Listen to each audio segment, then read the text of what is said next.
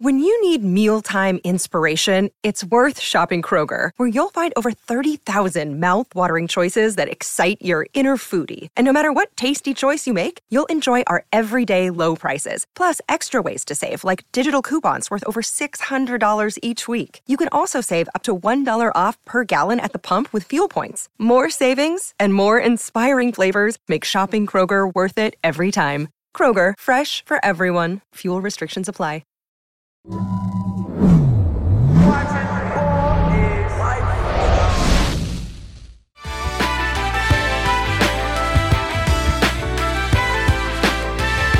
Hi, everybody. Welcome to another edition of the In the Paint Show, episode 128.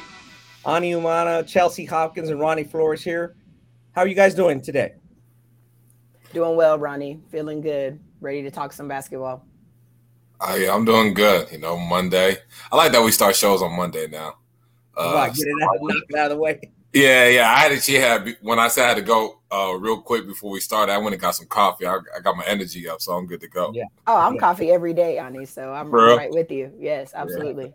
You guys are early birds. I know that. And Chelsea, I want to ask you a question. Like, as a pro athlete, recovery time. Your season ended. You've been back home maybe 3 weeks, 3 weeks. Like, do you really take some time off, or like, is your body already, I got to work out, I got to go do something basketball related? Or do you really give you like a week off or 10 days that you do nothing basketball related?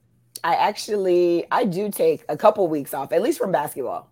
Sure. Like, I have the body of a old lady, so I can't do nothing because like my body will like totally like shut down, and then it takes so long to like get up and going again. Sure. So I take a little break from the pounding and at least the basketball aspect of it. I've probably done basketball workouts maybe twice since I've been home. But I definitely do the strength and conditioning part, cardio, like, so I do light, like, weightlifting and stuff like that. Sure. Pretty frequently, like a couple times a week. And then obviously as the summer rolls on, then I start ramping it up, especially as it gets closer to the fall and I get ready to leave again. So. Yeah, you ramp it up. That makes sense. Ani, how about you, man? You've been playing basketball, you're not playing basketball these days. I run like a few men's leagues. Ani? Yeah, like, I still got a little bit, but now I'm starting to run again, like, on the treadmill stuff. I'm doing cardio because like, I'll be done in like 3 minutes. I tell them like subbing something out 3-4 minutes, because I'm more like a bully. I call myself like a bully wing when I play. So like after all that contact and going up and all that, I'm like, I gotta get out. That's funny. Yeah, don't even ask me if I play because I was about to ask. I said, bro, you guys like no way. I would have to get the cardio going and then play 21 and then maybe play half court. It's like full court, no way. Because, again, when you guys get a certain age, like your buddies, I had a buddy this happened to, he liked basketball a bit, but, he's one of these guys, he thinks he's Kobe Bryant when he's playing, man. He's not a player. Right. So you know how it is, you're a certain age, and you think, then somebody gets mad or you get competitive. Sure enough, dude, he tore his Achilles about 8 years ago. Maybe we were like 35, 36. Wow. I see how much weight he gained. I was like, I didn't try to do that. Yeah. That's why, like, I used to, like, I'm not young no more, so like I used to just not stretch and just go hoop. Ooh. And now it's like, I need about 15 minutes. Like I'm doing like high knees and butt kicks and everything before I go out and hoop. Yeah, it like discourages me from playing more because I'm like, damn, this used to not be how it is. I used to just roll to practice. Like, all right, let's go. I still play and I feel your pain on that. Like when I'm about to play a legit game, I have to do like 45 minutes of legit warm up, like band work, all kinds of stretching, like for me to even be able to just play full speed. And it's funny that you guys talk about like playing in men's leagues and stuff like that. I really don't think I'm going to play basketball when I retire. Like I cannot see myself playing my body has taken so much of a beating that I know that once I stop playing, I'm not going to be able to get up to play again, one, but two, it's just like my body has just had enough. Like as long as I can watch and be involved, I think my basketball days are be over when I really hang them up. So I can definitely see why you would be done with it. Like, playing as long as you have, like, shit, I'd be. You've been getting paid, so it's like, right. That's true. I did all this, doesn't get paid. Like, she'd be getting paid. So that's funny. So talking about getting paid, we're going to have some fun. We're going to jump in a few different topics. But when NIL passed last July, name, image, and likeness for NCAA athletes or NCAA institutions, like so many people we tried it. We went on many episodes, at least 2 that I can recall, with really credible guests talking about what it meant, talking about its origins, and people still think, oh, the kids are going to get paid now. I haven't seen so many tweets. We've seen them. Oh, kids can get paid now. And that really wasn't what it was about. It was about kids having the opportunity to make money using things that they own, just like any other student, just like a chemist would, or, a scientist or a English major, just the same basic rights and freedoms. But now we have a situation with the transfer portal and with NIL, like it's all in essence turning into being advocate for pay for play. We have a situation where a good player, one of the better players in the tournament, Isaiah Wong from Miami, he has signed with an agency and he had an NIL deal at the University of Miami, which is a big university in the ACC, is well known. And they got a transfer student, and a billionaire in the Miami area has led the Hurricanes initiatives. And to get him to transfer over, he has a $400K per year NIL deal plus a car. So Isaiah Wong is like, obviously when he made his statement, he's not getting paid through his NIL deal that much. So he's basically said, well, I'm going to transfer unless my NIL deal is changed. And people are up in arms. Well, people are like, this is not with the intention. The coaches are like, well, our hands are tied. We don't know where to go with this. We don't know what is legal and what is not, or what is by the rules and what is not. What's your guys' reaction to Isaiah Wong's situation and just to what NIL has quickly morphed into? You got it, Ani. All right. Yeah, I mean, I saw this coming, especially when guys got to sign with agents for NIL deals. It's just exclusively. You knew it was going to get tricky. And then, like, I don't think coaches can actually, they can't tell them, like, hey, we're going to give you X amount or we're going to give you this deal.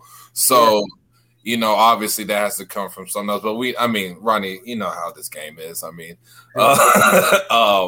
it's just one of those things where, when you open up the ability for players to make money off the name, image, and likeness, you're going to get stuff like this, especially for them to be able to hire agents, to facilitate deals. I mean, because the reality is most of the time, those kids' agents for NIL is going to be their agents if they go pro, or whatever. So now as a coach and as administration, you're dealing with agents. I mean, we're not talking about like petty agents. We're talking about guys like Rock Nation or Clutch has some college players that are dealing with NBA contracts. So, is it wild? Yeah, but it just they opened this can of worms. So I mean, you gotta you gotta deal with it. Yeah. And just to kind of piggyback off of that point, Ani, they opened the door for it. I, for one, am a fan of, players being compensated because I've seen how much the universities, take advantage of that aspect when, they're making money off the players. I would like to see some type of regulation. I mean, I don't really know how you can get it done, but I just think now that you have the whole transfer portal and players have this big incentive to go to another school because they can make so much money.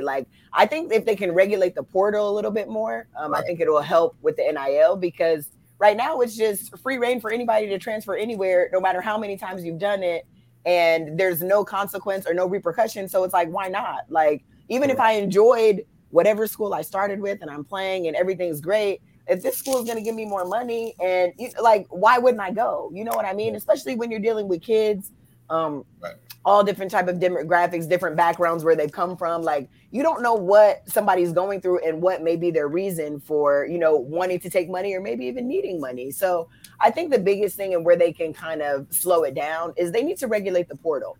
I am all for, I was a transfer myself, so I am all for players having the ability to leave. But now I'm seeing players who play 30 minutes, shoot all the shots, and they're on their fourth transfer. So they're not leaving because they don't play. Like, you do play, you shoot, you do anything that you want to do. So there's obviously some other reason that you're leaving. And I think it's money. So I would like to see the kids be able to capitalize off of their likeliness, because if they don't do it, the university certainly will. They're going to have Isaiah Wong's jersey in the student store, selling that, doing all the stuff that they do. So they're making money. So I think that there should be a right to it. But, we got to kind of get the portal under control. Last time I heard, 1,500, Ronnie? Something like some crazy amount of students. Like, there's only so many D1 schools and so many scholarships.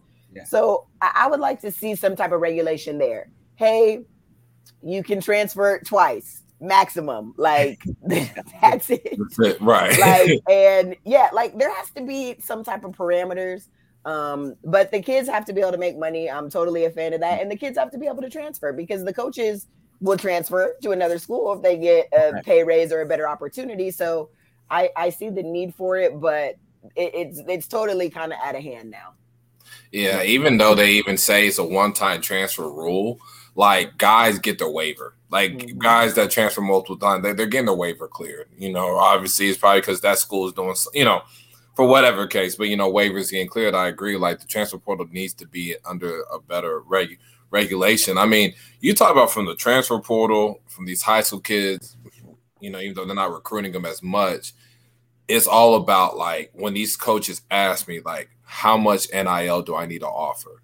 I mean, that's just straight up what they ask. Is like, how much NIL? Like, what? Let's not even talk about style of play. Let's not talk about how coach can help them. Is what is the price range for the NIL?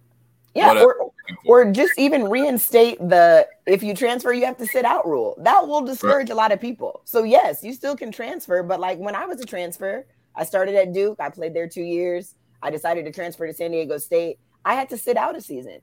And for me, I was injured, so it didn't matter. Like that was actually a blessing in disguise, because I needed to get healthy to be able to play. But, even that rule will change people's minds in terms of having to go somewhere and not be able to play for a season. So they have to put some rules kind of back in place. I don't really know the answer, but something's got to give, because it's just too much. Yeah, it is too much, too fast. But like you guys said, you guys are pro student. I'm pro student, obviously. I have no qualms about what's going on, because the NCAA had many, many, many years to get, as you mentioned, regulations or some kind of rules. And now the law is over superseding them. They can't do anything now because it's too late. The people who are the people who backed NIL and who were advocates for it, and I know a couple of them personally, it's a 20-year process, and it took them 20 years to get to this point. And all the NCAA had to do 20 years ago was saying, okay, we can see where this is coming. The public knows how much money this tournament is making, and not just the tournament, the bowl games and other things that are funding college sports or their college athletic departments. And they simply chose greed. That's why I have like we've talked about it before. You guys know I could talk about Magic and Bird all day long. So obviously that tournament game was the most watched game ever. And then people realized the tournament was going to expand, and people said, wow, this is great TV. So the TV, by 1981, the NCAA, the March Madness kind of was here, like games on a lot of games televised on the weekend. Obviously the tournament expanded, and you were able to add non-conference champions, and eventually went to 64. I think in 1985, the year Villanova beat Georgetown is the year expanded to what we currently have. And the money was already in play. That's 35 years ago. 1981 is 40 years ago. So you've had the money's just getting bigger and bigger and bigger and bigger and bigger. But like the athletes are in the same boat, having to make deals, having to cut things on the side and on the black market, whatever, instead of and you could have controlled it completely starting nobody. Now people would have been a little appalled like 25 years ago, maybe less, like 15 years ago, especially after like high school games are starting to be on TV. Like LeBron came through. By the time LeBron came through high school, people are like, high school athletes are quasi celebrities. They're gonna make money. There was no problem with it by the time LeBron came. He was a millionaire the day after the state tournament. He was a millionaire. Like he signed his Topps deal, like probably the minute after the state final. Like he was making money. So I feel nobody feels any sorry for them. I know you guys don't. So you can't take state laws. And people are mentioning that Isaiah Wong, they're like, I'm not even sure what he's doing is legal. I saw some people mentioning some stuff, and not even that. It's crazy. Isaiah Wong technically doesn't even have to play for Miami, and his NIL deal still has to be. That's what's crazy about all this. Right. Like the players don't have to play. There's no regulations that says maybe they do it in each individual one. You don't. If Chelsea gets hurt playing for San Diego State, they still are on the hook, and nobody's not going to pay it because that agency will never get another client. Right. They're going to pay it out, and the only person that would be in trouble is if the client didn't pay. I'm sorry, the client that they're working with, like if the company didn't pay out the client, which is the student athlete, they'd be in trouble. But there's no regulation of the athletes having to play a certain amount of games, having to do anything. So, you said like it's Pandora's box is open. I don't know. Do you guys have? I know we've been talking about it, but do you have any short-term solution, or do you just think this is going to play out, and as time goes on, like the ecosystem is going to correct itself, and it'll be a little bit more normal in 4 to 5 years, or do you guys think this is just changing college sports completely? I just think it's going to change college sports completely. I mean, it's going to keep being the Wild Wild West. I mean, people thought the black market of people throwing bags under the table and all that was wild. I mean, this is even more nuts than that. I mean, just there's so many conversations I've had with people about the money that the coaches are throwing. Like even I had coaches that asked me like, Ani, I don't even know what the price tag is like for like a top 100 to 150 kid or this, that, and the third. Like, I'm just trying to know. I don't see it getting any better. I think the only thing you can do is you kind of made the point, Ronnie. It's like these kids that sign, if you have a deal, those deals need to be like you need to play X amount of games. I think there needs to be like if you transfer, then the contract is done, and we'll take the car away or something like you said, these kids don't like Isaiah Wong doesn't have to play at Miami, and his NIL deals are still there. He still has to. Yeah, they're still valid. So I think you got to put more pressure on the agents. I think when you do that, as far as the contract is now, put more pressure on the agents. Like, hey, I want to make sure that instead of me having to play the 25 games to get my guaranteed money, like I want to play 15. I mean, that's probably where it'll go next. It's just more contract negotiations, which is crazy because now we're just treating them like pros at the college level. But I think that's the only way you can semi-regulate it. But you're still going to deal with it's the Wild Wild West, man. I mean, when you start talking about bringing in agents to negotiate deals and holding out players for playing and stuff like that, I mean that stuff's not going to change. It's not going to change next 4 or 5 years. It's going to keep happening. Wow. Yeah. Chelsea, do you feel the same, or do you think something's going to break or some moment's going to change? It's obviously every movement has a moment where it changes, or do you feel like, no, the bag, the rabbit's out of the bag? I mean, it's hard to say. I kind of agree with Ani. Like all it takes is one time for, like the Miami situation where his NIL deal is going to stand no matter what. Like the contracts are definitely going to be more direct, have definitely some type of regulations and stuff like that. And I see there being some type of change because just with any like governing body, like they're going to figure out a way to kind of put some parameters on what's happening. I don't know how long it's going to take. I don't know how much they'll be able to control, but I just look at the NCAA entity is just like our governing body, like our government. Like something happens and then they're like, okay, now we're gonna put this law in place. We're gonna do this. We're gonna do that. So I don't know how much ability they have. The contract stuff will certainly change because it's like now that we're dealing with money, it's just like being in the real world. It has nothing to do with basketball. Like if you have a contract, there's going to be fulfillment requirements. So I definitely can see that probably happening very soon. But they'll figure out some way to kind of get it under control. I don't know to what extent. And, you know, the players are going to get their money, and it's going to be some players going to the highest bidder, and, you know, but they're going to figure it out in a couple of years, at least how to just make it manageable. Sure. They definitely can't change it. So. And I think it's still fresh because, like, even like the price range, like, you just don't like. There's a lot of unknown as far as what X player will get if he goes. You know, if he what's the amount of money I'll get off a deal if you're 50th in the country or you're a transfer from a high. Like, you know, the numbers are just so. You don't know yet. So I think maybe more the stability is like, okay, after you have a couple years where you've seen where the market is, like this kid can expect to get this much. This kid can expect to get that much. Right now is just more so you don't know. Like, I mean, the kid can say, I need 600, you know? Right. And it just like, you know, you don't know if that's too much or not or a little, but all for it. I just think it's going to take time. You need years of kind of seeing what the price actually is for the. I hate to say it, like, you know, it's just like it's weird when I say the price for a kid, but like, you know, once you see what the market is, you know, for a kid at this level or that level or transfer from this level going down here, what does that look like? Then you'll have a little bit more stability, and especially just, you know, talking contracts, more tighter contract, like, you know, with guaranteed money and stuff like that. You'll have more stability, but it's going to take some time. Yeah, for sure.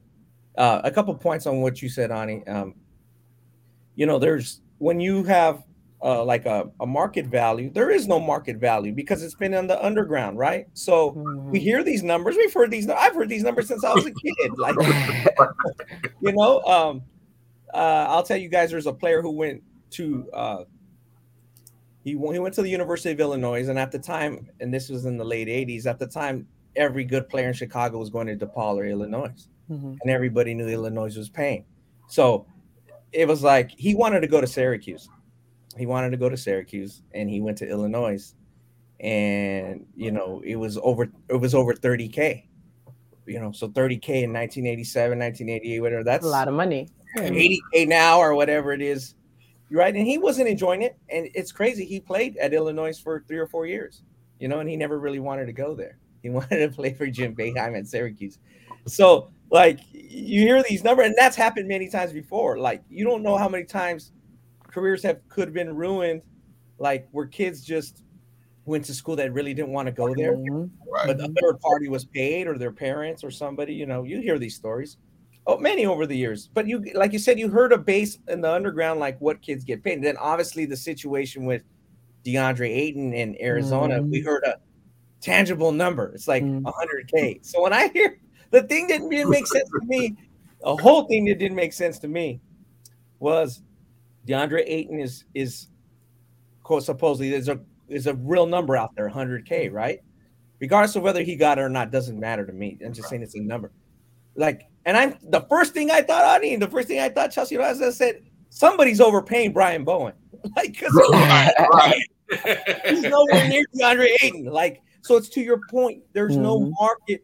If I go to Phoenix, why is the Big Mac $27.99? And when I go to Chicago, the Big Mac is $72. When I go to Seattle, the Big Mac is $54.99. There's no regulation. So we just have numbers. So here's the thing I think about it, and I'll bring it to the bigger point is the guys who were arrested and now have federal charges on their record. Like, you have a federal charge. It's not like they have a weed charge on their record, or even like a 18-month, you know, bid they did for, oh God, I was dealing drugs or something. Like, they got federal charges, you know, and like, how do they feel now that money's just being thrown around 3 or 4 years later? Like, and again, it's not the same because that's pay for play, but we're in essence getting to a point where this is pay for play, for lack of a better term. You know what I mean? So, like, I feel really bad for those guys, and a couple of them are my friends. Like, you know, Chelsea, you know one of them, Tony Bland. He's like, he's a good friend of mine. Like, his whole life, you know what I mean? Like, his whole life's changed. But now, 2 or 3 years age, we're talking about similar things. And the thing that I always thought when I heard some of this stuff, like, did you guys watch The Scheme? on Showtime about Christian Dawkins? Yes. Yeah. I didn't watch it. Okay. Well, like when you hear these things, you hear the phone calls. Sean Miller's on a phone call. Will Wade's on a phone call. And here's what I'm thinking. Like, I got college A and I got college B, right? I'm going to college A or I'm going to college B. I'm going to tell Ani, who's at college B, and I'm going to tell Chelsea is at college A. I really want to go to college A, where Chelsea's at. But I'm telling college B, you know, I'm telling Chelsea, hey, Ani is offering me the deal's $100K. Ani never offered me $100K. You give me 120 because that's what I want. That's what this is all has been. How many of these numbers we hear are just fake? Unless it's really changed. Oh, you know, this school's offering this kid 75. Oh, this kid's offering them 100. You got to have 110. Like, how many of that went on over the years where it's just bullshit numbers to drive up the price? Like, I mean, all the time. Yeah, I mean, how do we really know that? You know, how does Chelsea really know that Ani offered him? It's not going to call him up and go, "Hey, did you guys do that?" I just checked it. Did you guys really do that? Like, probably not. You know, so that's where I don't understand. So it's the same thing with NIL. I think that at some point the market's going to correct itself, and we're not going to be paying $62 for a Big Mac, like you said, Ani. Certain players are going to. DeAndre Ayton to me is worth $100K, but there's not certain players that ain't worth the $10,000. Like, right. So I don't know what you guys think about it. I just think the market's going to correct itself eventually because we're going to have data to what the players are being paid through their NIL deals. We have no data right now, or since July 1st, we have no data. It's just all talk. It's just all talk. So, you know, on that note, I mean, we could spend a lot of time on that, but I do think, like you guys said, there will be some kind of something will change, but it's going to be the Wild Wild West, Ani, like you said, for a little while, you know. So it's a crazy situation, and when we talk about that, Chelsea wanted to jump base, and you kind of mentioned it a couple of weeks ago, like you thought the Phoenix Suns. I think we all kind of agree. We thought the Phoenix Suns were in the driver's seat for the NBA, and then me and Ani were talking last week, and we were like. She was like, injuries, the big part. If Phoenix stays healthy, they're going to do it. I mean, like the whole NBA is just on the mash unit now. Like, what's your take right now on we're all seeing the conference semifinals. What's your takes on what you've seen so far, and what do you think going forward? Well, first and foremost, I jinxed my boy Chris Paul because I am truly rooting for this man to get his first championship. And every single time something happens, and I told you, sometimes it doesn't even happen to him. It's just a key teammate or somebody that goes down. So, you know, they had to play without Devin Booker. He did come back the last game. Wasn't quite himself, you know, rusty after, 9 or 10 days off. But now you're just seeing a trend in the league, like with people going out with injuries. You have Joel Embiid, orbital eye fracture, whatever he has.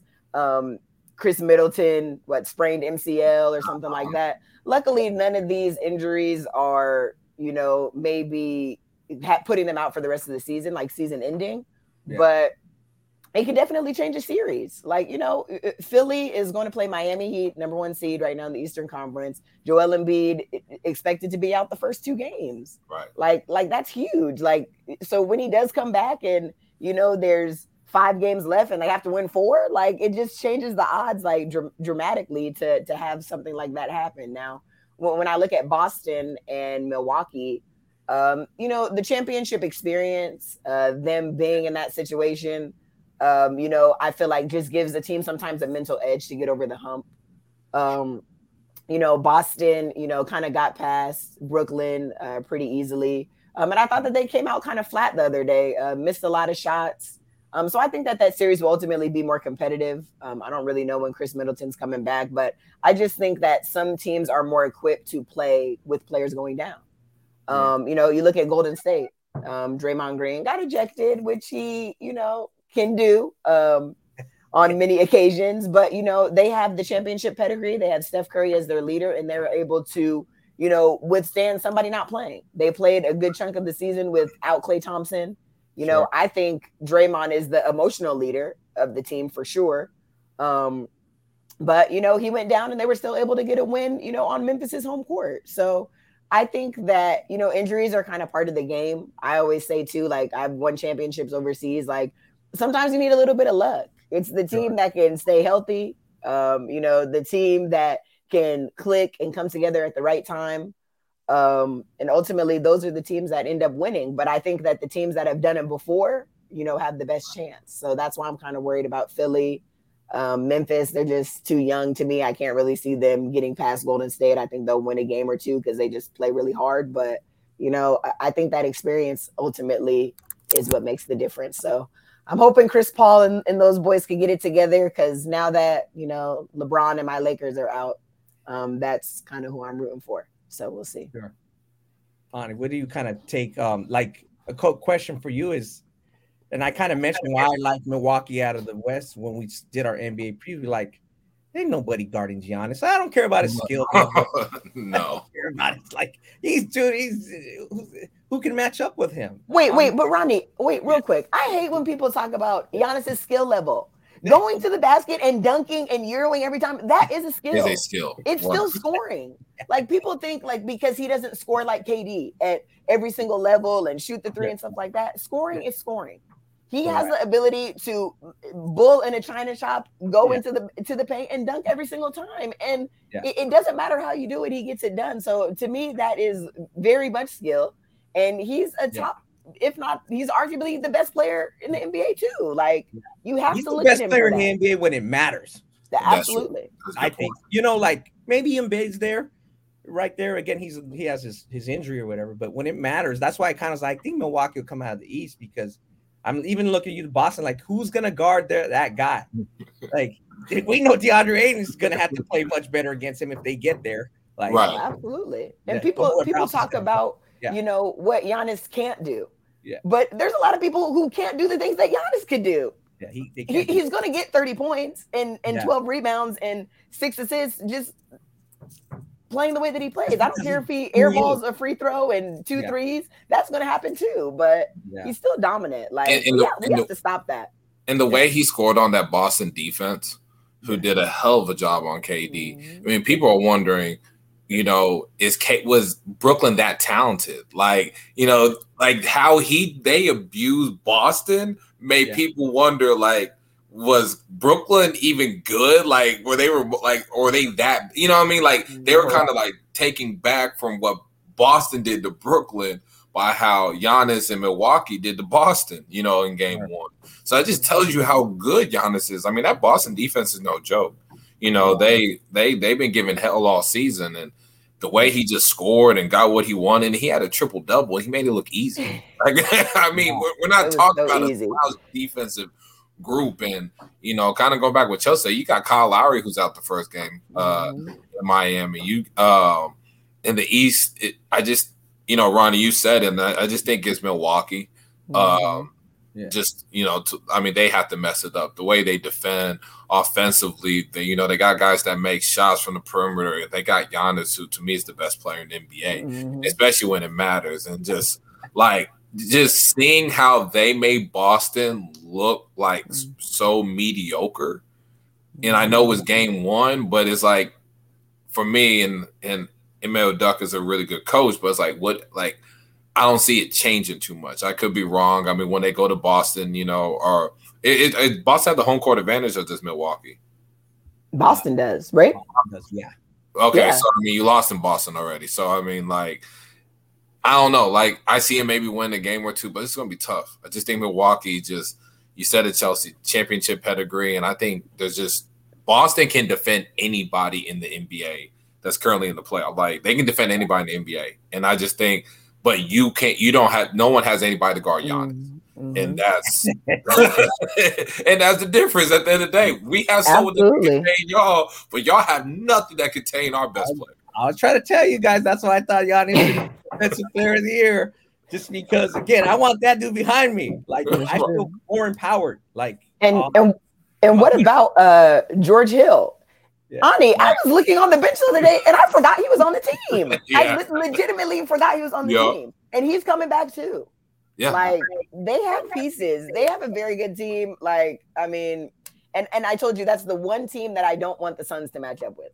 I feel like they lose. If they have to, somebody has to take Giannis out before it gets to the real finals, because I don't know if the Suns can beat them. Like, I just don't. Yeah, I don't know. I just think Milwaukee's too much. You're right about George Hill. I mean, George Hill's a quality player. He's a guard that defends and makes threes. Just shit, man. I mean, it changed real fast. Boston looked really good about a week ago. We're like, man, they're looking really good. I just like you said. I think the Nets just, there's too much drama. There's too much focus on the two best skilled 1-2 combo of all time. Relax, everybody. Right. Yeah, but it's Chelsea just said, it's style of play. Yeah, like, the guys who sees it has an opening and takes it.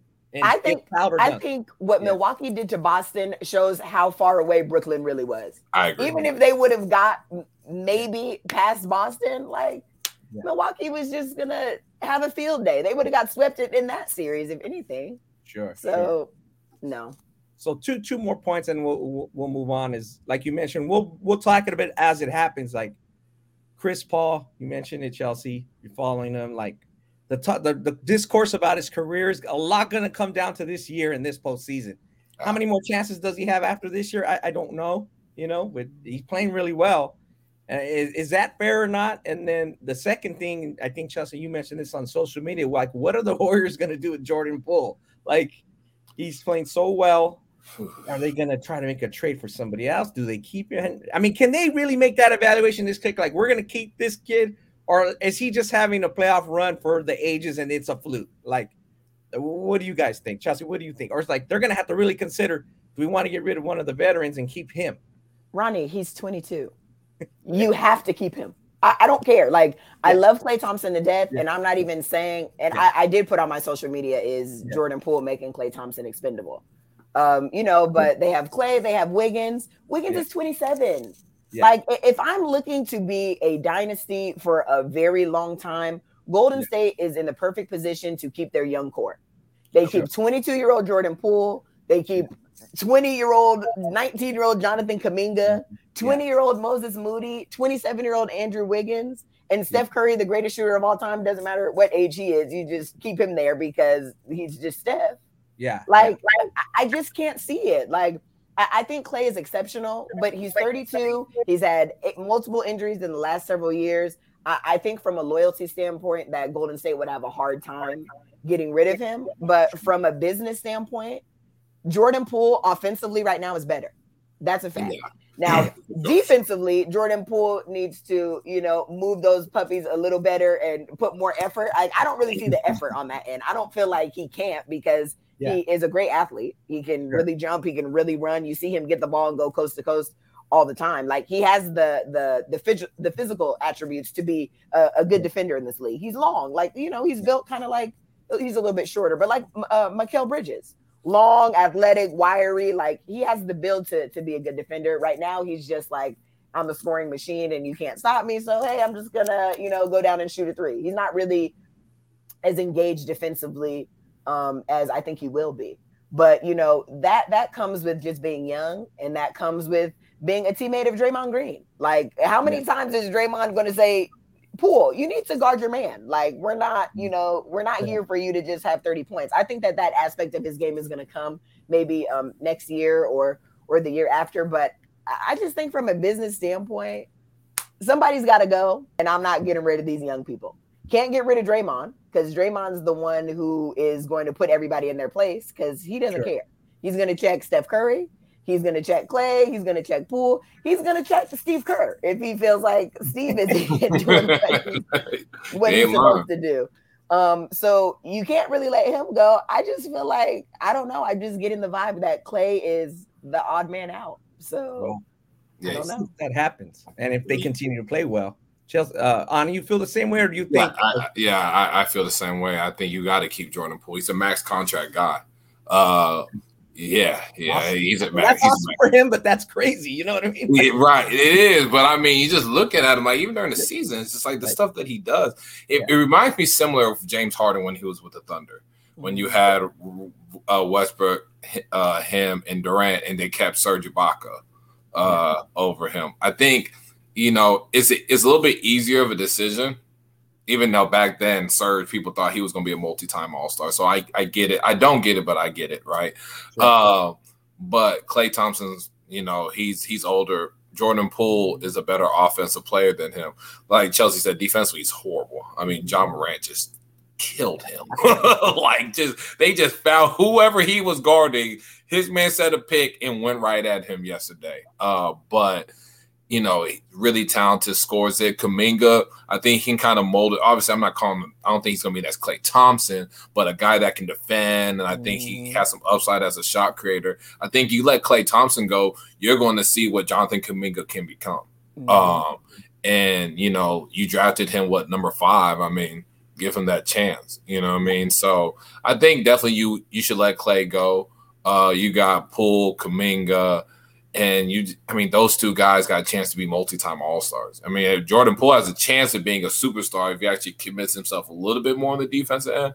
Sure. I mean, he's been one of my favorite players throughout the second half of the season.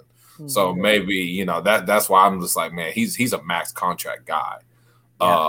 And Klay to me really isn't. I mean, at this point, when you talk about regular season next year, I mean, Klay, you're lucky to get 50 games out of him. This is how everything's going, where at least you're going to get majority of games with Poole, and it's going to allow Steph not to have to do so much during the regular season when you get like him and Andrew Wiggins and Kuminga kind of, picking up the load. So I'm with Chelsea. You gotta let go of Klay, and you gotta let Jordan Poole, kind of make that come into his own and make that rise, and also Kuminga as well. I mean. You got Wiseman. Wiseman. Wiseman, who I think he'll probably be gone. You think so? I think they got to keep him. Ani's a ruthless GM. They have to keep him. Ani, they have no bigs. I'm sorry, Kevon Looney. No. I think they're going to have to wait like 2-3 years to get something out of him. Just let him go. Okay, but have you seen Moody though? Moody, listen, Moses Moody. Like, I know a lot of people don't really know him because he doesn't play that much, and every now and then he's getting called up from the G League. 2 minutes here. If you watch him play in the G League, he scores 30 points so easily and so smooth. And I know it's the G League, but I look at this kid and I'm like, he's gonna be very good. Moses, the NBA gets his chance. I love Moses. Moses is a hell of a player. I keep him, Kuminga, Poole, let go of Wiseman. Get rid of Wiseman and Klay, then you'll be good to go. You can sign a free agent big that could just block a couple shots and shoot a 3. I mean, that's what the NBA is anyways. Yeah, that's true. Very interesting. So quick rundown before we change gears, just so our listeners kind of, obviously they're following it themselves, but the Bucks are up 1-0. 76ers and Heat are opening up as we shoot this pod. Warriors are up 1-0, and Mavs and Phoenix are also opening up. So speaking of Klay, he's one of our these are Cal High Sports. I work with Cal High Sports for many years now, and he's one of our state players of the year in his division. It was Division III at the time, 2008. Chelsea, I believe that's your class. My class. Klay was terrific in the state championship game. He going up against your boy Chase Tapley. Chelsea, was a terrific game. Sacramento High versus Santa Margarita, and we're like, this guy is really, really good. Meaning Klay, he had about 37, 41, and Chase had about 36. I mean, it was just back and forth. Chase was really good. You can see maybe Chase was already a little bit more of the player he was in college then, or it's more like Klay. Like, this kid could be really good later. A little more length, Chase was more like inside. He can score. He can do a lot of things. He was, for his high school, he had to do a lot of things. And, we're talking about All-State. We just released our All-State team, and that's one guy I remember. And that's just a great year in California. And we're going to talk with our guest, Mark Tennis. He's the co-founder of Cal High Sports, and he's obviously my good friend and somebody I've worked with for a long time. And he started Cal High Sports in 1979. And every year we've been naming an all-state team. And we're going to talk to him about this year's team a little bit and some of his, all-state teams he's picked in the past for California. And obviously California's a huge state, so we usually have great players, but sometimes we don't. They say average classes, great classes. But 08's probably one of our best, if not the best since the All-State team's been named. 1975 is supposed to be California's greatest class. Again, that's a little bit right before he started the All-State teams in real time. In 1975, it was Bill Cartwright, who was like a great high school player. David Greenwood and Roy Hamilton were like NBA players. It was just had a lot of size, a lot of great players at each position. And that year they actually had, you guys will laugh at this, the California team, USA Basketball put together, the USA Basketball Developmental League put together 2 games, California versus the rest of the country. And national all-star games. Wow. And Mark was there. One was the Sacramento Auditorium or Summer Arena in Sacramento. One was in LA. I gotta, pat our guys. We won both games against a legit national teams. Yeah, it was Kyle Macy who played in the NBA. I think Bill Willoughby, maybe even Daryl Dawkins played in it for the national team. But up until we've had some other great classes, but the 2008 class was great.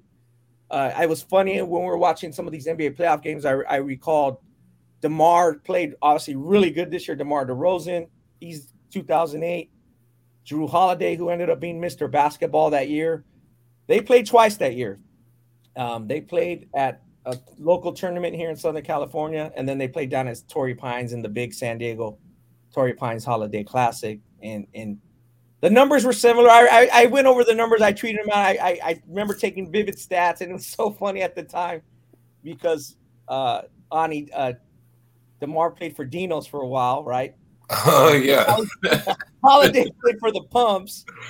And at that summer, DeMar wanted to play for the P. Miller All-Stars because he wanted to play with Romeo, right? So he played for the P. Miller All-Stars. And we were like, wow, that's a big move because DeMar's brother, Jermaine, was helping Dinos on his team. And Jermaine was just like, screw it. Let him go. Yo, I can see this. I can see this. They're playing over at Reebok, and the P. Miller All-Stars are playing at the main event at Spring Valley High School in Vegas, So Master P's and just enjoying it. And they didn't play very well. They didn't play very well at all, the P. Miller All-Stars, right? Brandon Jennings goes, guys, we don't need DeMar. We got this. We're gonna do good, right? And sure enough, Brandon led him to the Reebok Summer Championship title. And the year before, Brandon had played for SoCal All-Stars for Pat Barrett's team, and they won that event. So, I mean, and it's funny because Drew was the state player of the year, and you see Drew going up against DeMar here in these playoffs, and it's really cool to see. But Brandon was the national player of the year, and he's from Southern California. So, we could have had Brandon too, but we lost. He was at Oak Hill. He was at Oak Hill at that time. So, just to chime in really quick, Ronnie, Brandon Jennings was one of the best high school players I've ever seen. I know that may be a stretch, but hey, I'm only going on 32, so I haven't been alive forever. But in my time, and just 2008 coming out of high school and stuff like that, he was the best player I ever saw. And I'm a Vegas native, so I've seen a lot of players pass through Vegas. But just what he did when he came into Vegas, the gym was jam-packed. He put on a show, and it was must-see TV. It was incredible. Oh, yeah. He was that good. Just the confidence he had, I would agree with you. Because, again, Southern California All-Stars didn't lose all summer the year before. They had Renardo Sidney, Taylor King, who was our 2007 Mr. Basketball. We'll talk a little bit about that. They had who else was on the team? Malik Story. Really good, great team. They just had and they had Kevin Love, who's like a national player of the year type in the middle with Renardo. So very awesome, fun stuff to think about as these guys are now in the prime or kind of in their twilight of their career. I know DeMar's playing better than ever. Seems like I'm so happy for him. He got traded from Toronto over to to San Antonio, then got moved again. And he lost his dad not too long ago. And he's just talked about that stuff a lot. And those guys, Clay, you're just we put him on the All-American team that year. We're the only ones that do it. We're like, this guy's going to be really good, and that class is kind of like a watershed class. And we've had some picks that are great, and we've had some picks that are not so great. So let me go over this year's team. First team, while we wait for Mark to join us as our guest. First team overall, we have 10 players. So we do it in 10, 10, 10. You can check it out at calhighsports.com. We have it by CIF division. We have underclass team. We spend a lot of time doing it. We really enjoy it. First team is Amari Bailey, who's going to UCLA. Miles Bird, San Diego State bound from Lincoln of Stockton, kind of like a do-it-all player. His team is not the strongest team, so he has to play inside, but he's a lefty guard. He's about 6'5", 6'6", but he has to play forward on his team. State Player of the Year is Donovan Dent, going to New Mexico. Ani, I know you like him. We've talked about him before. Donovan Dent is kind of a surprise, Mr. Basketball. I mean, usually our Mr. Basketball is like a top 10 player, maybe. You talk about Drew Holiday, you talk about, Tyson Chandler, that level player, but like Donovan really deserved it. He played terrific. Joseph Hunter going to Fresno State, San Joaquin Memorial in Fresno. He's staying home. Cole Keat, who's going to UC Santa Barbara. He's a really great get for UC Santa Barbara. Crean Lutheran High School, 6'9" forward. He can do a little bit of everything. Aiden Mahaney, Campolindo Moraga. He's staying home. Going to St. Mary's. He also played with Randy Bennett's son, Cade Bennett, at Campolindo. They were one game away from the state final in the top division. Jared McCain, who a lot of you guys know about, followers, Corona Centennial, plays with Donovan Dent. Jared McCain, I don't know, Ani, maybe you know, this guy supposedly has like millions of followers on TikTok. Jared's been a guest on our pod before. He's a great personality, but he'll rip your heart out. Jared really plays hard, and he really helped that team. That was one of the best teams. Jamari Phillips, the only sophomore, 224 from Modesto Christian on the first 10. RJ Smith from Damian Laverne led his team to the D1 state title. He's going to Colorado. And rounding out the top 10 is Dusty Stromer, who just committed to Gonzaga recently in the last 48 to 72 hours. Talented forward. He was considering Arizona, Houston, or UCLA, and he chose Gonzaga.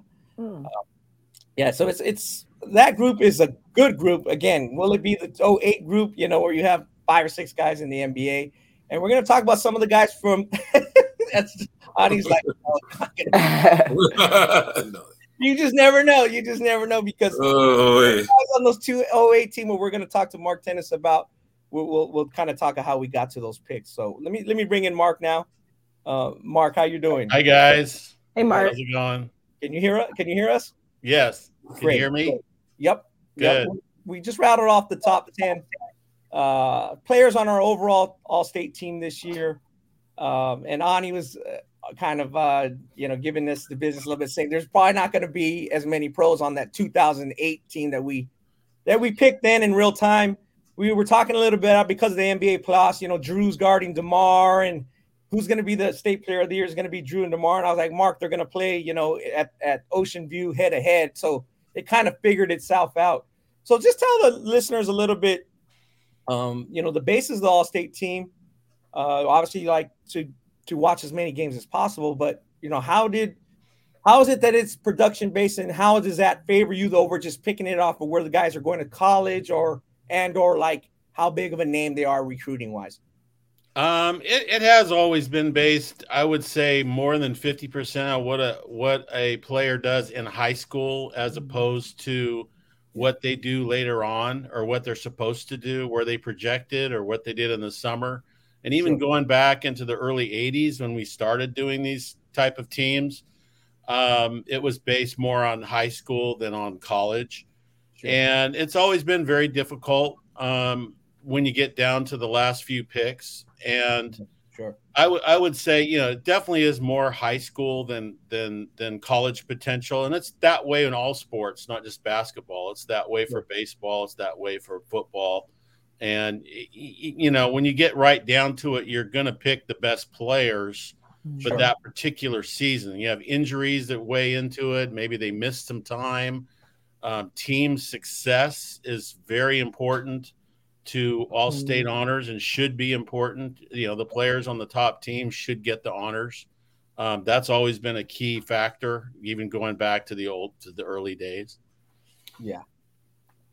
This year's team, again, we've had a lot of NBA players win Mr. Basketball, and people know that honor, obviously, it's the top honor in the state. Do you think it's cool when a guy like Donovan Dent, his situation where he started on JV, started as a sophomore, and then he really come on and he really deserves it. Obviously, Amari Bailey missed some games this year. He wanted as a junior, and Amari could project to be an NBA player, and it would be not a surprise if he does it.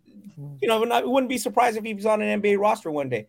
But does it bring something to you and what you've done over the years when a guy like Donovan Dent earns the honor fair and square on the court? Sure, of course. He definitely deserved it. You could argue that McCain on the same team maybe should have been the guy. But we sort of already had that debate, right after the state finals. We thought Donovan was going to be their number one guy off the number one team. Sure. And that's kind of went from there. And yes, it definitely is good when it's a player who isn't obvious. It's also good when it's a player who's maybe not as highly regarded as some of the other guys, and you never know how they're going to develop later on. Kids all develop at different stages, and he's going to New Mexico. It's not splashy and it's not a blue blood type of college, but it's still solid, and he's a great player. And yeah, you definitely have to look for those kind of kids, and you can't deny them when when they should be the choice. They have to be the choice. Sure. For this year, one of the players on this year's team stood out to Chelsea because she's a San Diego State alum. Chelsea, why don't you ask Mark about that? Mark, talk to me about Miles Bird. I'm a San Diego State Aztec. I have a good relationship with Brian Dutcher, the current coach, and just always rooting for them. And, my guys came up short in the tournament. I told you, I thought San Diego State might get the early upset in the first round. Just talk to me about Miles and how you think, Ronnie said he was a little bit of a utility player, kind of somebody who can do it all, which I kind of think fits, the San Diego State prototype. Just kind of talk to me about what you think he brings to the table and how he's going to fit in college. Well, Miles is kind of interesting because he goes to school here in Stockton, where I am, Lincoln of Stockton. And in fact, Lincoln is where my son went to high school. Lincoln is probably the second or third closest school physically to where I'm located. And when Miles was coming up as a sophomore, I thought, boy, it's going to be fun to see him play a bunch of times over at Lincoln down the street, basically. And I know his father's Calvin Bird, who is a player we covered in high school way back in the day. And Calvin was a senior when Jason Kidd was a freshman at St. Joseph in Alameda. And it's just a nice history. And boy, it's going to be fun to see Miles play a bunch of times. Well, unfortunately, as you know, there was things that happened in the last few years that prevented going to games. So I actually never really got a chance to see him play until right at the end of this season when they had a home game against Modesto Christian. And Lincoln has a hard time beating Modesto Christian and St. Mary's of Stockton generally, historically, in their history. But this particular night, Miles played very well all around, and they beat him, and they beat Modesto Christian. Who would have known Modesto Christian would have ended up in the state finals and giving Centennial a run for their lives in the state finals. But Lincoln won that game. Miles had a great season. He was player of the year in the league. He does pretty much everything. I mean, he'll go in and get the rebounds on that team. He was a leader. You could tell that Modesto Christian was focusing their defense on stopping him, but he still found ways to score. He made a couple threes. He showed he could shoot a little bit from mid-range game. He's a tough defender, gets the rebounds, does the dirty work. Can pretty, as you said, utility can always have a negative connotation. You don't do anything really well, but in his case, he does a lot of things very, very well. And it'll be interesting to see if he does become more of a perimeter player in college with his size. And I think he can. I think he's got a good enough first step quickness, and he can do a lot of things on the outside where he will become more of a swing perimeter player in college. And if he does, then I think his potential will be, very high at San Diego State. Nice. Good. I'm happy to hear that. Yeah. Oh, yeah. Yeah. We talked a little bit before you came on, Mark, about, some of the tough picks and honestly, Drew and DeMar kind of just figured itself out because it figured itself out on the court, and Drew was the pick, and I think he was the Gatorade National Player of the Year, and they both gone on to great careers, and DeMar's had probably his best career, his 11th or 12th season. Right. Why don't you talk about that 08 class? We talked a little bit about Klay Thompson and Chase Tapley, Mark, and then also mention kind of like the sleeper on that class in that group who's gone on to have a great NBA career, because Ani doesn't think when I rattled off this year's group, he's like, I don't think there's many future pros in this group compared to some of these older ones.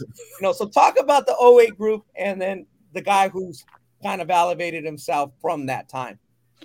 The 08 group, let's see. I mean, yeah, you have the big names with DeMar DeRozan, Klay Thompson, and some of the others, Jrue Holiday, but you also had some good players like I remember Jordan Hamilton was very good. Larry Drew was very good from Taft, who's now coaching, doing a lot in coaching.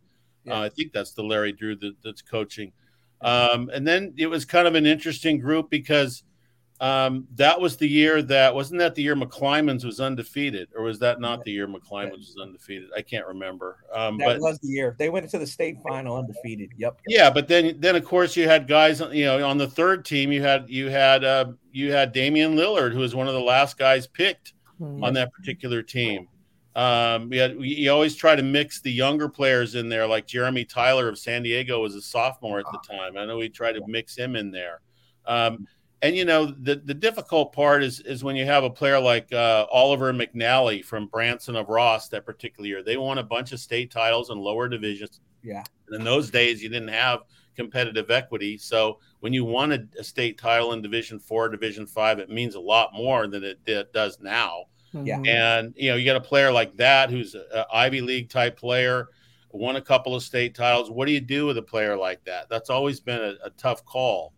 Because you have someone who's winning multiple state titles, and maybe he's not the big time star, but you're talking about 30 players on an all-state team, and that's somebody who probably belongs. And that's always been somebody we look for to belong. Someone like Oliver McNally, which was on the 2008 team. Jeff Withey, the center from Horizon, remember him very well. Yeah. He was on the 2008 team, later played at Kansas. He was very good. So, I mean, that was a very good team top to bottom, and it had a nice mix of younger players, and which we always try to do. We don't.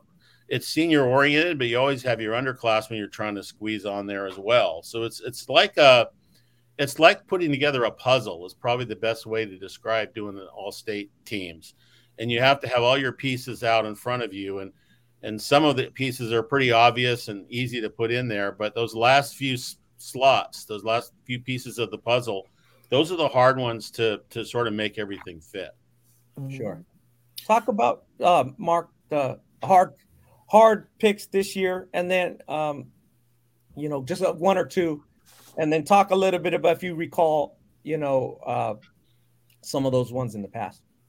The hard picks this year. Well, when you get into talking publicly about hard picks, then people know who didn't make it. That was close. but the way it works now is we have all-state teams by division. So you have players that maybe are not on the all-state first 30, but they're all-state for Division 2. They're all-state for Division 3. And yes, there's competitive equity now. So sometimes there's a big difference between Division 1 and Division 2. It's a huge difference. I mean, in the Southern section, for example, you have 32 teams that are all doing competitive equity, and the 32nd team in Division 1 in the Southern section is a very good team. Yeah. And they're getting beat in the first round, and their players are gone, and their teams are gone, but you have to consider their players that they might have. Sure. So those are the ones that I think can be some of the more difficult ones, where to put them. And you get, let me think of a good example of this year. As you mentioned, the closest decisions. I'd say one of the closer decisions we had this year was regarding the players at Clovis West down in Fresno, because they had Isaac Martinez, a very good junior, who was did very well in the tournaments in the preseason. I think he was MVP of the Tarkanian Classic. Yeah, and they were a very good team all season long. They were the top open division team in the central section. And then they also had a very good senior named Tyus Parrish Tillman, and he had come back from a knee injury. So if you looked at it early in the season, Martinez would be their guy for the early part of the season, but the senior who came back from the knee injury is such a great story. The local honors went to him instead of the junior. Mm-hmm. And then at the end of the day, you've got Martinez on the junior team. You've got Tillman on, and we didn't pick either one of them for the top 30, but either one of them maybe could have been in the top 30. So those are examples of where it gets really tough at the end. We could have picked either one of them. We ended up picking neither one, but both of them are picked somewhere else. Martinez is on the junior team, and Tyus is on the Division I / open team. So there's a spot for them. It's not like they're not completely, getting nothing. Sure. How about in the past? Who were some really tough kind of calls or decisions you had to make? The ones I remember the most are like when it's the third or fourth best player on a really good team. Mm-hmm. And I can remember, I think I was thinking about it like Long Beach Poly 1984, because they had a spectacular team, and they had like Chris Sandel, who was their number one guy. And then they had Terry Stallworth, and they had Moreland Wiley. And I think Moreland Wiley, in those days, we picked like 20 guys, first 5, second. I don't think we picked Moreland Wiley. I remember not picking him was a tough thing, but he was like the third or fourth player on a really good team.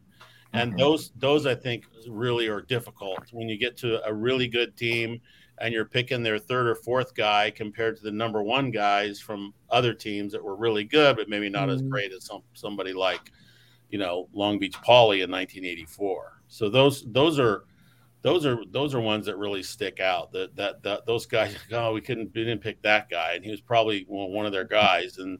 And sometimes these great teams, their third or fourth guy might only average 10 or 12 points a game. But at the same time, it's a great team, and the guy's a great player. You saw him play a bunch of times, but you just can't pick someone that averaged 10 points a game sometimes. Yeah. And those are very difficult when you do that. Mark, talk a little bit about the pick we've had to make. And this is me and you talking then in real time.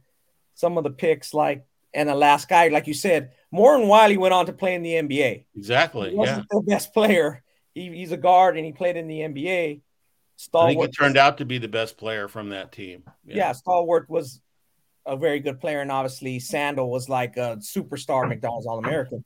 But and Ani's interested in this, and we talked about some of the names. Some of the guys who might play for weak teams, but weaker teams and average 25 points a game, or maybe he's being not recruited at the level. Talk about some of the players that the people would know, and they were like really the last few picks on the team. Well, I mean, the ones we talk about the most famously as the last picks were Damian Lillard from Oakland High. Wasn't highly recruited, obviously, going to Weber State. It wasn't like he wasn't going anywhere, but he had some explosive games in high school, and there were signs that he might be very, very special. And there was enough good games and good performances and against good opponents that he was one of the last guys picked in his senior year to an all-state team. And Russell Westbrook was also, I remember thinking Russell Westbrook was very good, but it was like, is he really UCLA? Really? Are they going after him? Has he done enough to be, an all-state first-team guy? And at the end of the day, he looked at everything, and we did pick him, but he wasn't obvious as you might think at the time. But a lot of these players do get a lot better later on than high school, and those are two pretty good examples. It's just someone that was high scoring that maybe we had a tough time, or we went with and picked. I'm trying to think of somebody who maybe scored a lot of points. I mean, it wasn't obvious Kevin Johnson when he was in high school at Sac High was going to be that great of a player because he was kind of like a 6'2" guard, shooting guard, not a point guard at the time, where he became point guard later. But he scored a ton of points. And he led the state in scoring. And in the end, we went with him because of his scoring and athleticism. I can remember there were questions about him because he wasn't really a point guard at the time, and he became a great point guard. And Sacramento High was a good team, but they weren't great. And he scored a lot. Definitely scored, and a very explosive player. And there's a few others, but it's hard to really dig into it and think of anybody else that might come up to that level. Sure. Mark, let people know where you can find your work. Obviously, we have it archived. A lot of the names we've talked about on this podcast, it's all on the website. Let people know kind of where you can go, and then like what you have coming up. Well, I think one of the strengths of our website is our archives, and all of our all-state teams go back to the first ones, all 43 of them now. Yeah.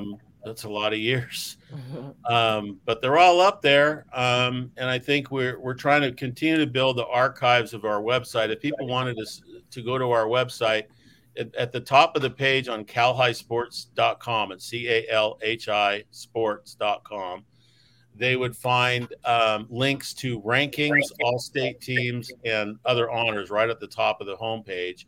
And if you go to the all-state drop down, you'll be able to access all of the all-state teams, not just in basketball, but all the 5 sports that we do, which is softball, baseball, football, boys and girls basketball.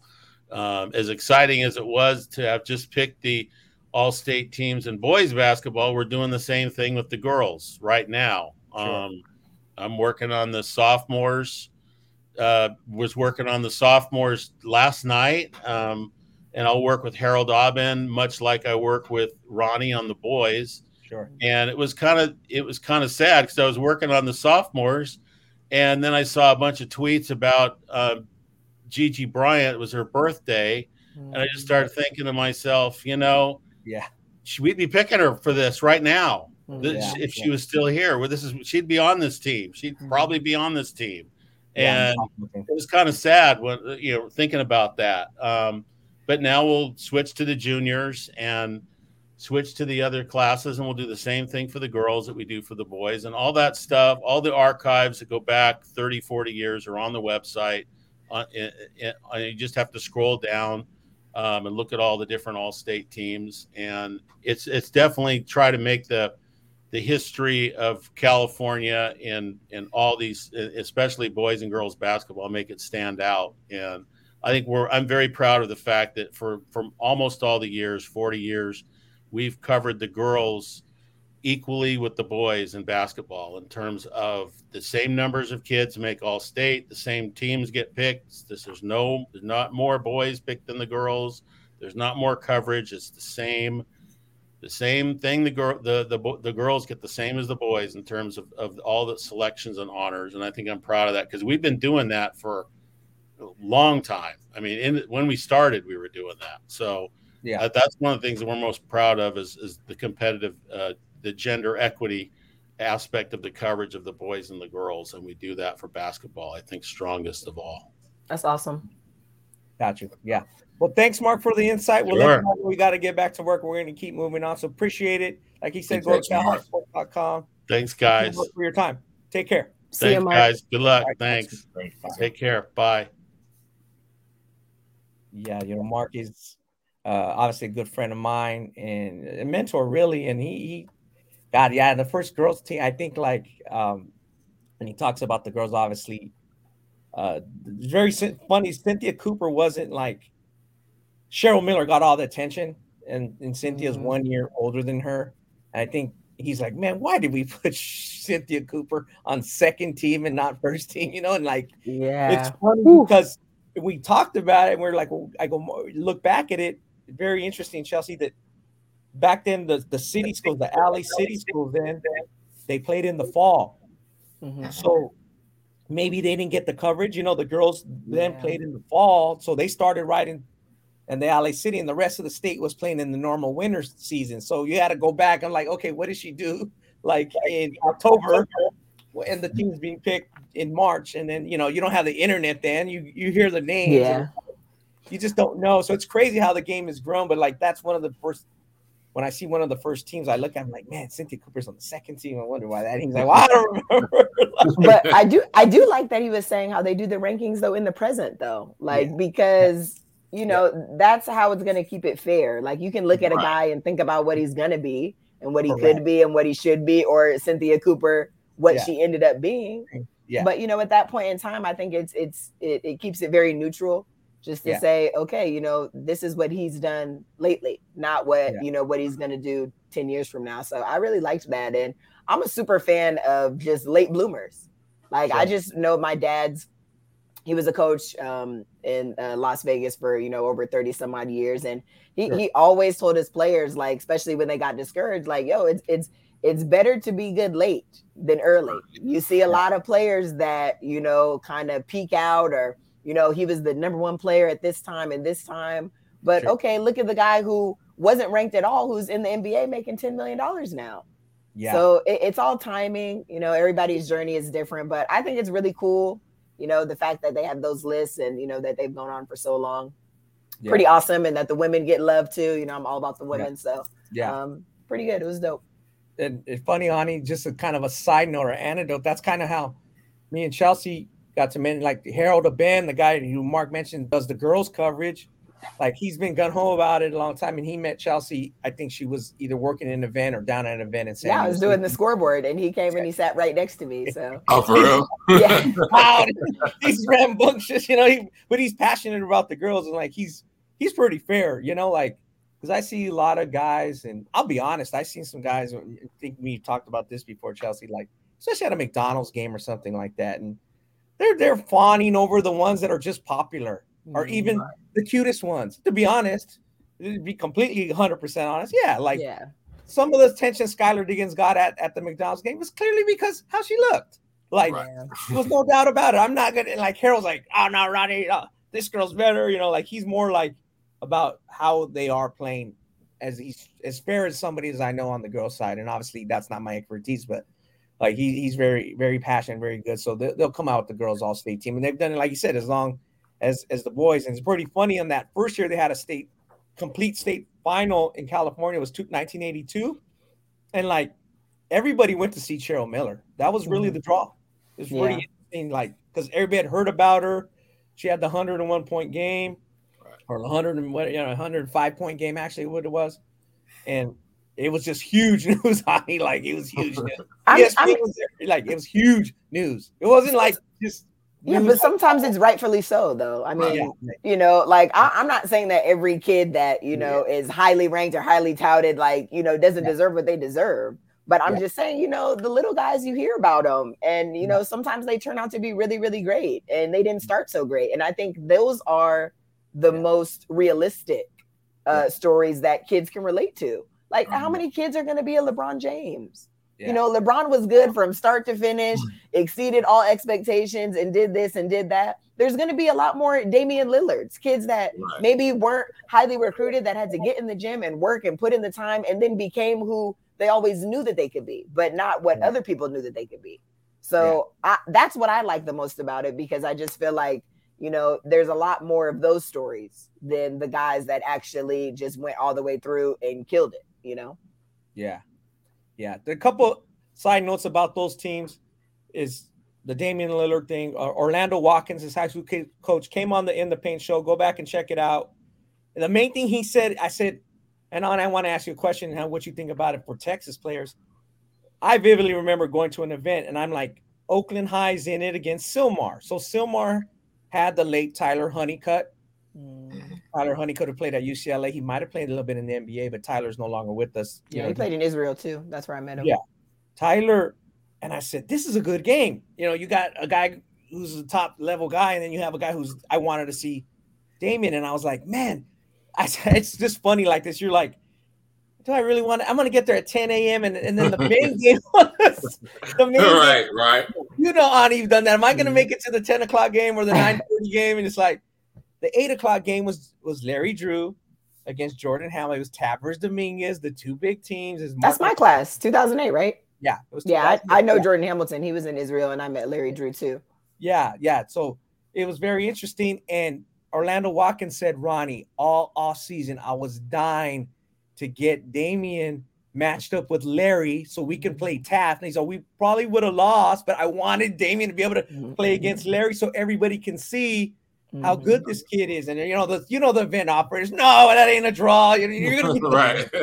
You're gonna be in the 10 o'clock game. They got to be in the 8 p.m. game, and that's how it happened. Like that happens to a lot of kids. Those type of things don't fall the way they want, or they're not in the marquee game. They're in the Ox gym, and it happens. And I remember that event happened. It was at Pepperdine. I vividly remember it. And I went, and I think to be honest, I think Silmar played and Taft. I'm sorry, Silmar and Oakland played at 4:30, but the event started like at 2, and you had to get there. And there's a lot of traffic on a Friday evening. I just vividly remember it, but Damian played pretty good. And then the other thing I thought about, and it's on the girls' side, is great players and things like that, is if you guys the Hank Gathers passing away at Loyola Marymount.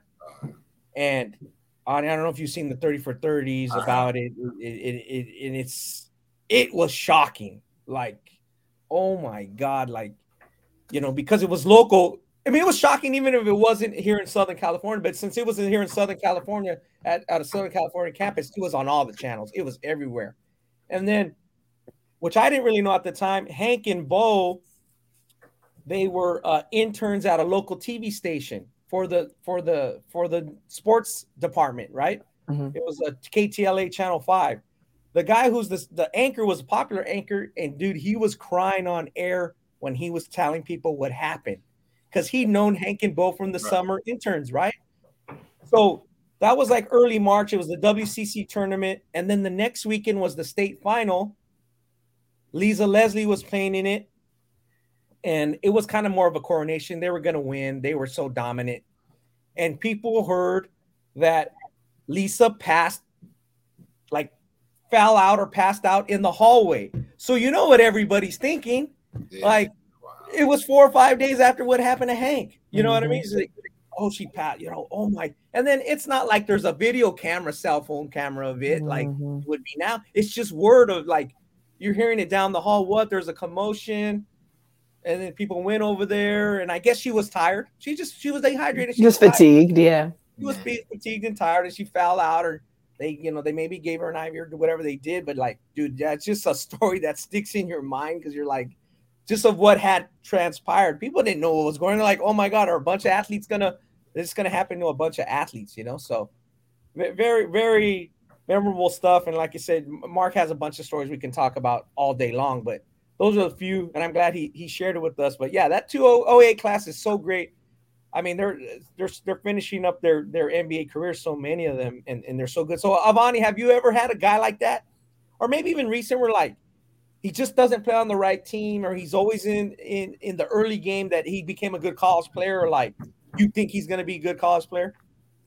Yeah, I mean, right now still waiting to see, but I think he was on draft boards like Damian Collins, Atlanta, Texas, and when he was younger, he was playing on Dallas Mustangs. So I remember vividly, it was a 9 p.m. game. They gave Mustangs were kind of down that year. And there was this young kid, like, goofy, about 6'7", but like long arms, and he was playing hard and everything. And I remember, Alan Branch. I said, Branch, I think that kid may be young. Like, it's interesting because he just played so hard, and he was trying to block and dunk everything, and just kind of goofy. Then I went up to him. He was a freshman at the time, actually. Oh wow. And and so I was like.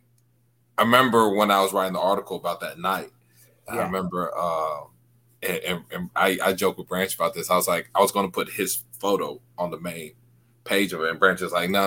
Like, put an older guy, put someone, like we had like Jordan Phillips. This was 2018 class, like Jordan Phillips, Arcade and Archie, and on there. And then don't put Damian Collins on there. And so I look at it now. You got a kid that, obviously didn't play a whole lot at Kentucky, but, still someone that he went to Kentucky. McDonald's All-American. That was one of those games. So it was like, I did not want to be in the gym at 9 p.m. It was Duncanville Fieldhouse. I was tired and kind of just, stumbled upon that. There's a couple of kids that had just solid college careers that, I mean, you just look at, you go to those early morning games, you kind of stumble upon. And in Texas, it's a lot because, you know, everybody's so focused on the main gym, or when you got Thanksgiving Hoop Fest, which, you know, that's always a huge event. And what people don't realize, you see a lot of like hidden gems that aren't playing in the main facility, like it was Dickey's Arena in Fort Worth this past year. But if you go to Duncanville High School Court 3, you know, you find somebody that end up having a good low to mid-major career, or, you know, a young kid that's probably going to be a 4 or 5 star. I mean, you see a lot of it, and you know, they don't get the marquee matchups. And then what you realize is, like, I wasn't at Dickey's for some of the stuff, but the games that I saw at Duncanville were way better than some of the games I saw at Dickey's. Yeah, and that doesn't get talked about. And you still have, I mean, there was a 7-footer out there on court 4. You know, that's just raw. That was just raw. But like stuff like that, you just see it so much. I have to go through my notes, but like every year it's always somebody like in the summer, and it's somebody during that fall period in the scholastic season that's like, okay, you know he's going to be a Division I basketball player. Maybe he goes JUCO because no one really knows about him, right? Or he goes to like, you know, just a low major school, but you know, then all of a sudden they're like, you know, where the hell is this kid? You know, Arnie, what's up with this kid? Like, he's in the portal, he's going high major. You know, who do you play for? Like, you know, high major called me today about a kid that from Houston that's transferred from Troy, and you know, he's 6'9", very skilled, always killed opponents that he had against him in high school. But you know, had to go to a mid, and now high majors are calling. So it's every year here.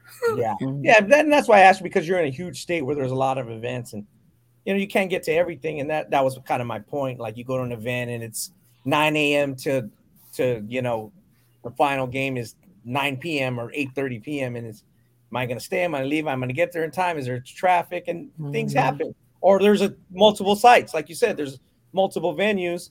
And that's happened in Vegas too. You might stumble upon a game in the summer that's awesome in a side gym. I'm sure Chelsea. And by the way, like, I have been back in the day, probably when I first started, I would go to those 8 a.m. games. Now I get somebody to go to those 8 a.m. games. Like, I am not going to those. Oh, yeah. Well, as I get older, to be honest, like, you get older and your body can't recover.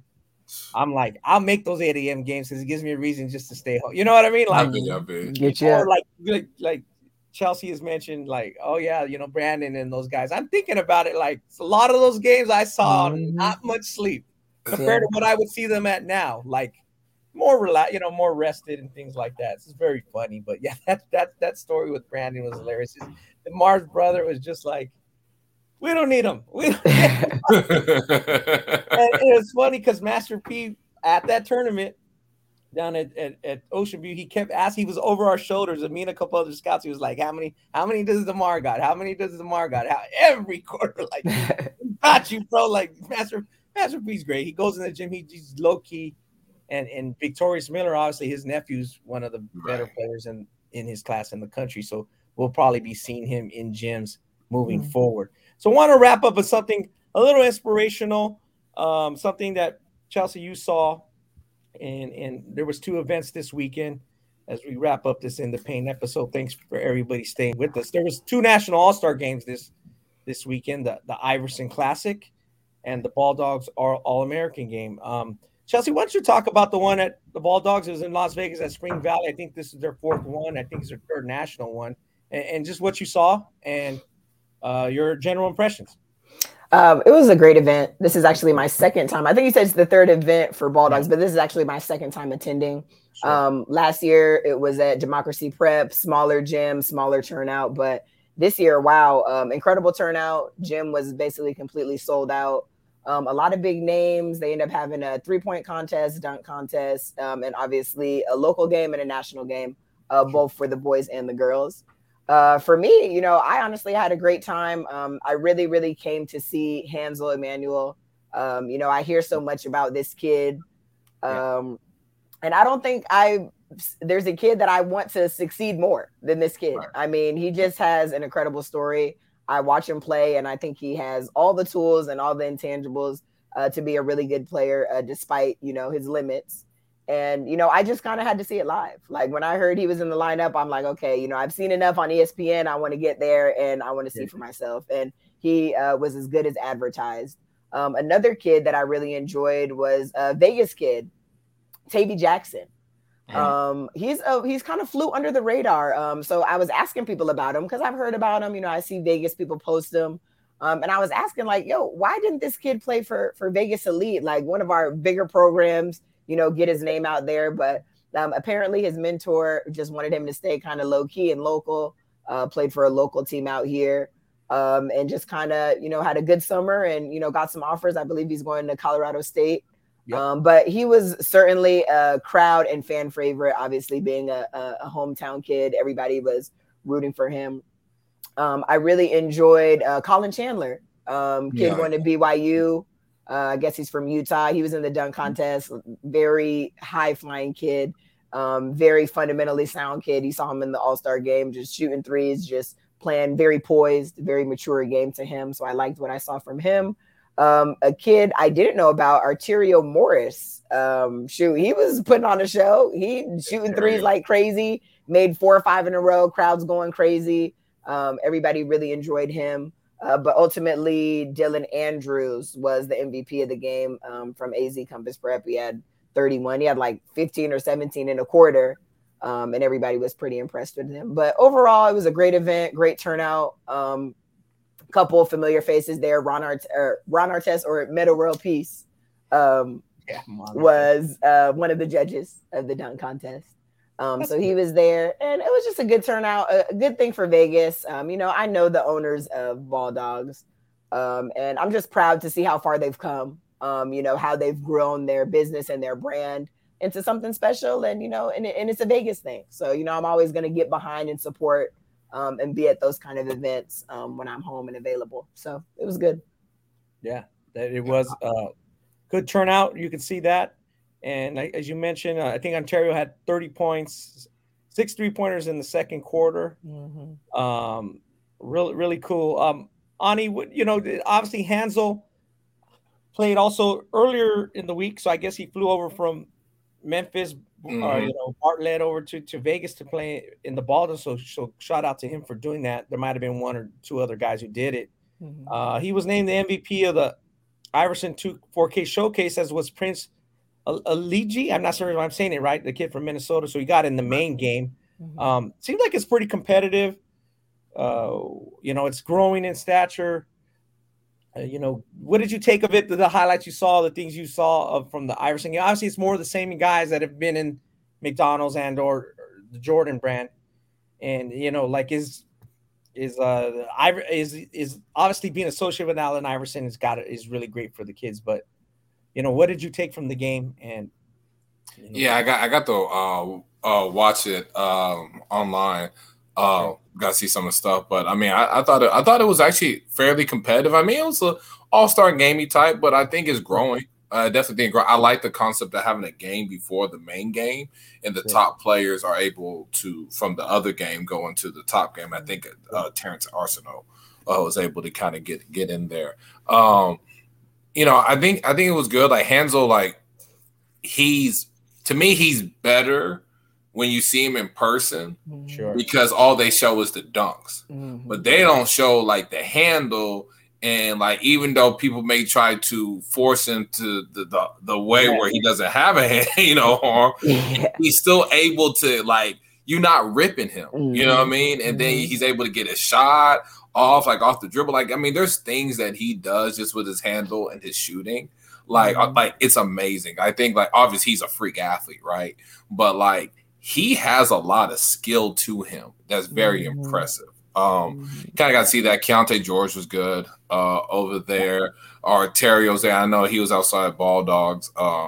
Arterio, he's a player, like, especially when he's really comfortable, you let him do his thing. I mean, he lights it up, and he's just really talented. I think, him going to Texas, he's one of those kids, like, you see him one and done next year, I wouldn't be surprised. Out of all the kids, I've said this for a long time, and Terrio was a kid that I saw as an 8th grader. He's one of those kids, like, you have Anthony Black, you have Keontae George, you have all those kids in Texas. So it's like, if he ever gets to his peak, like if he ever gets to like his peak, he could be better than all of those guys. Yeah, he's that talented. So I'm glad you got to see him, and I'm glad he showed out over there, Chelsea. Like, you know, I like him a lot. But no, the Iverson Classic was good. It was good. I thought that it was competitive for the most part. It was all-star gamey some, but I think it definitely grew from the previous years. And I think it's getting to something that, you know, more and more, you know, you're going to see more of the 4 and 5 stars go to. And I also love the concept of having a game before the actual game. Yeah, no doubt. Yeah, so as we wrap up, that was great. I mean, I don't know. I'm not sure there's ever been as an inspirational player or story as Hansel in basketball. I can't really think of one offhand. You know, like he's just that talented and that terrific. I mean, there's no limits now. I mean, if he can do what he's doing, I just don't see how another player can make any excuse about anything. Right. Like he's that great of a story. I can't think of anything. Maybe Spud Webb winning the dunk contest, something like that. But again, this guy's just awesome. So glad he came out. Glad you guys were able to check that stuff out and check those 2 All-Star games out. And glad for the fans to tune in to another episode of the In the Paint Show. I think we're going to wrap up now. Thanks to Mark Tennis to come on, talk about some of the All-State picks for this year and some of the great stories from yesteryear. Ani, we'll see if any of these guys, how many of these guys make the pros. You might be right. You might be right. Somebody's going to make it. I believe. Somebody's going to make it. It ain't going to be like 2008, though. No. Okay, besides, let's throw out Amari Bailey. Let's just go real quick. If we throw out Amari Bailey, he's out of the water. Miles Bird, Donovan Dent, JoJo Hunter, Cokeet, Maiden Mahaney, Jared McCain, Jamari Phillips, RJ Smith, and Dusty Stromer. Give me 2 of them. Besides Amari, give me 2. Phillips. I like Phillips a lot. Keith is interesting because the size and his like skill, you know, he's very interesting. Like he's one of those kids in college. If you know, it all puts together, you know, you see guys like that in the NBA. You know, but Phillips, I say about 2 pros. 2 pros. No, Ani. Okay, I'm gonna throw Miles in there because he's San Diego State. He's probably listen. He may not listen. He may not touch the NBA, but San Diego State does have a lot of pros all over. We have China. We have a lot of pros. Maybe not NBA pros. We have Kawhi, who is the pro of the pro. So we have healthy Kawhi is top tier. But we do have a lot of pros that still actively play and still play overseas. So I'm saying Miles will be a pro from San Diego State, and he is playing somewhere. How about that? Wow. That's hilarious. Yeah. So I mean, it's awesome. You know, we're having fun, and that was the whole point of this week's pod. We're trying to have a little fun as the season rolls on. We're going to the camp season. We're going to the AAU season, and we thank you guys for tuning in to another episode 128. We thank you for being those who've been here the whole time. Those that are, please tell your friends, tell basketball fans. Let us know, what maybe you want to hear. Drop us a line on Twitter. Send us a DM. Send Chelsea or Ani a DM. Send me one. What you want to talk about, a topic. Obviously, don't forget you can use this one-time discount code to get some cool gear at shop.ballslife.com. Free shipping throughout the U.S. It's PAINT15. Once again, that's PAINT15. Make sure you check out our other podcasts, Nobles and Roosh, Kicks of Your Life, Unapologetic, Buckets, and Breakdowns. But for now, me, Ani, and Chelsea are signing off. See you guys.